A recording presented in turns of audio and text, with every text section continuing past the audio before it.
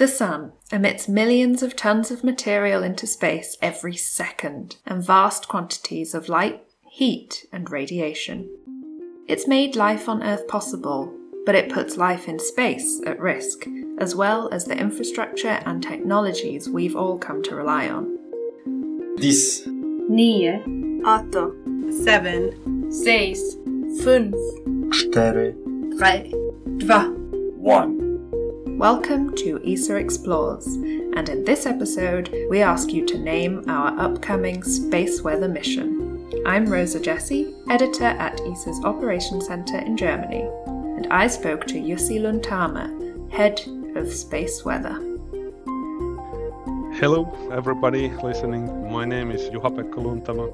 I'm the head of the Space Weather Office in European Space Agency.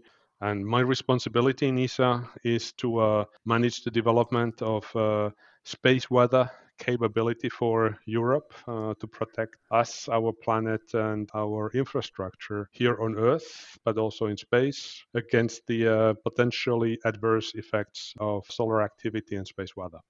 So we are talking today about our Name the Mission campaign because we're going to be launching at some point a new space weather mission. And maybe you could talk a bit about what this mission is and what it will do and why it's so special.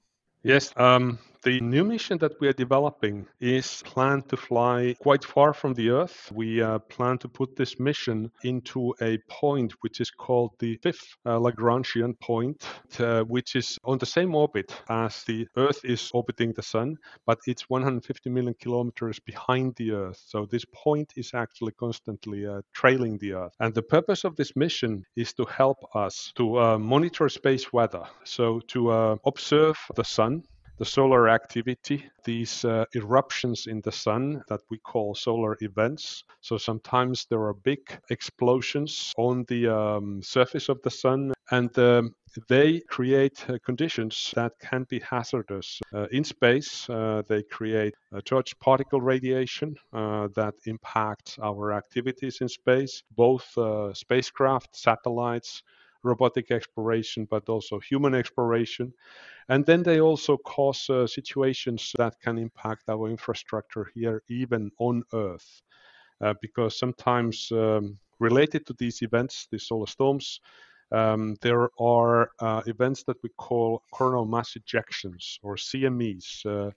And these are ejections of billion tons of solar plasma into space, with speeds reaching up to 3,000 kilometers per second. And if one of those plasma clouds happens to hit the Earth, that will disturb the magnetic field that is protecting our planet from solar particles and solar wind normally. And while it's not dangerous to the people or any life on Earth, these geomagnetic storms triggered by these CME hits, they disturb many of our infrastructure elements, from satellites to telecommunication and navigation problems in aviation, and they can actually directly impact our electric power infrastructure. So the long power lines that we have from power production plants to the consumers, and they can even destroy the transformers on these power lines, causing blackouts that will take days, weeks, even months to repair. And so this mission will be monitoring the Sun. Why is it different to other missions that are currently, studying the Sun, like ESA's Solar Orbiter or NASA's Solar Parker Probe? Solar Orbiter and Solar Parker Probe are fantastic science missions. So these missions are designed to observe our star and the environment around the star so that we would understand the way our Sun works, and also particularly to understand better scientifically why the Sun actually has these solar events. So why sometimes there are sudden eruptions in the Sun that trigger disturbances in space weather. But these missions, their purpose is to produce data that the scientists can then use to study the sun and understand it better. And this process is normally it's taking time. So these satellites are in orbits where they can only occasionally at certain times transmit the measurement data back to Earth and then make it available to the scientists. For space weather forecasting and space weather monitoring, we need the data down here on Earth very quickly. So we want to transmit the measurement data down on Earth immediately so that we can give accurate forecasts of the solar events when they might be happening. And when something happens in the sun, we want to announce an alert as quickly as possible. So this is why our space weather mission is designed to transmit the observation data continuously, as close to real time as possible, down to Earth so that we can utilize the data within minutes from its arrival. And so this position at the L5, which are these, the Lagrange points are like these gravitationally balanced positions, is that right? Like between the sun and the Earth, the gravitational forces kind of balance out in certain areas. Yeah, that's correct. I mean, the Lagrange points, there are several Lagrange points. There are actually 5 Lagrange points between the Earth and the sun. And 2 of them, the 5th Lagrange point, which is behind the Earth, trailing the Earth, and 4th Lagrange point, which is ahead of the Earth with the same distance, they are basically stable points. So they are kind of gravitational plateaus where you can put the spacecraft and it stays there. It keeps trailing the Earth with the same distance without any station keeping. Yeah, cool. And so previously this mission was called the Lagrange mission because of this location that it was in. But what's particularly important about this position is what the spacecraft will see from there. So maybe you could just say a bit about that even though it's trailing Earth, it's getting a view kind of the future. Yes, that's correct, because the sun is actually rotating relatively fast. One full rotation of our sun, our star, takes only about 27 days. And one full rotation of the Earth around the sun takes a year. So basically, if we have a satellite or a spacecraft in the 5th Lagrange point, it sees the sun or the solar disk, which is not yet visible to the Earth. And that way, we can actually see the development of the active regions. These are groups of sunspots that are the major source of the base weather, the solar events.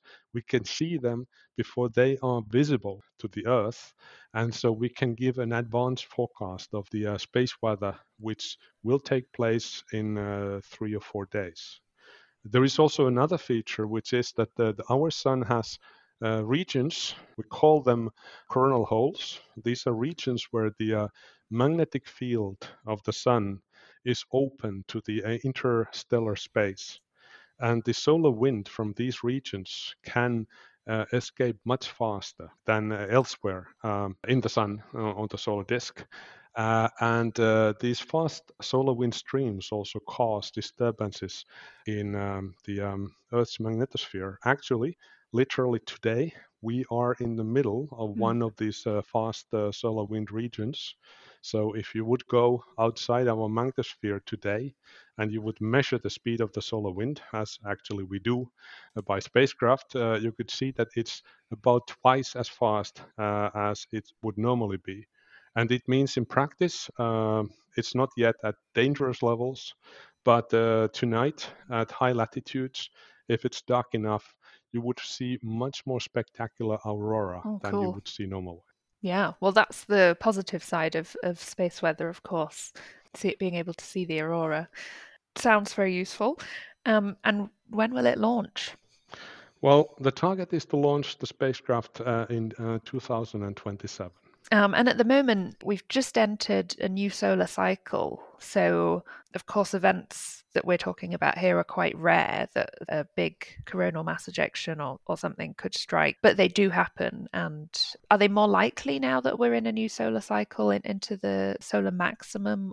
The really big events, these extreme solar events, they are indeed rare. And we don't have that much statistics because they are so rare. We know that there was a very big event in 1859 that is called Carrington event. It was actually an event that somehow started almost the space weather research, because that was the first event in the human history where solar activity disturbed man-made infrastructure. On those days, the infrastructure meant telegraph lines. So basically, these long telegraph lines in the U.S. and in Europe, there was so much current induced to those lines that the wires became red hot, and they actually started fires in telegraph offices. And so, thanks to clever thinking of some researchers, particularly Richard Carrington in the UK, they made the connection between the solar event and this impact. And then the research on this topic has progressed. And today, with our current, very efficient, very clever, but also in some sense very vulnerable infrastructure, a similar event would actually cause quite some substantial damage. And also our daily life and activities would be substantially disturbed. So, but these big events, they do not exactly depend on the phase of the solar cycle. So based on the statistics that we have, these relatively big events can happen at any time during the solar cycle. But now that we are again on the rising edge of the solar activity, so we have just started the new solar cycle, the number of slightly smaller events, I think we call them big events, that probability will increase. So events that may not destroy the whole infrastructure, but will cause spectacular aurora, will disturb the satellites, and will have some impacts on satellite navigation, human activities and robotic activities in space, and can disturb, for example, aviation by disturbing communication and navigation systems. These will be more likely. Yeah, and you mentioned human activities. Of course, on Earth, we're not directly affected by space weather, but for astronauts or future missions to the moon, they, would do very well to have advanced warning of certain events that might be a radiation threat.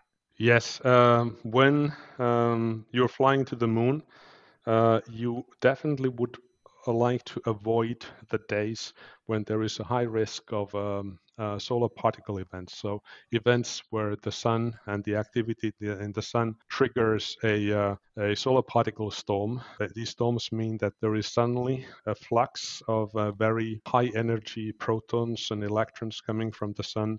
And if you are in space, outside the protection of the magnetic field around the Earth, there is actually a substantial risk of radiation sickness in these situations. So either you want to be in the most protected part of your spacecraft, or in the future, for example, when we have maybe permanent bases in the moon, you would like to be inside under the protective shelter of the base itself. Yeah, really important. So we had a name, the Lagrange mission. Why do we need a new name? Well, Lagrange has been a working name for us. It's a nice name, first of all.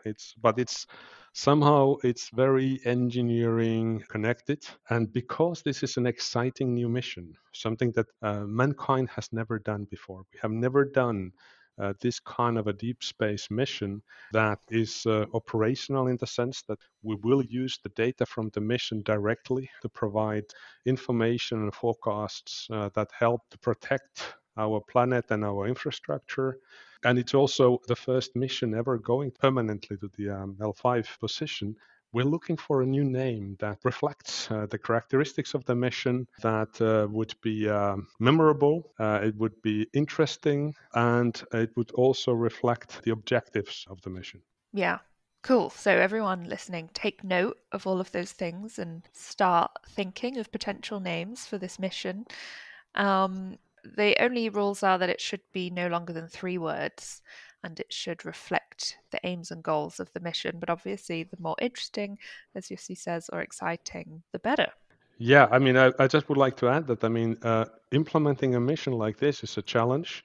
We're looking forward to actually maintain this capability and expand it further in the future. And so it would be great to have a really thrilling name for our first mission of this kind. And we are very much looking forward for all the proposals that the listeners of this podcast can provide us. Yeah, I can't wait to read some of them. Well, I can't wait to read all of them. I've tried to think of a few ideas myself, and they're not that good.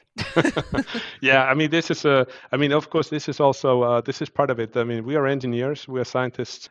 I'm 100% sure that there are many people out there in the audience who are more creative than us with naming of a space mission. And it's not often that you get to name something that will actually be in space, and it's really exciting.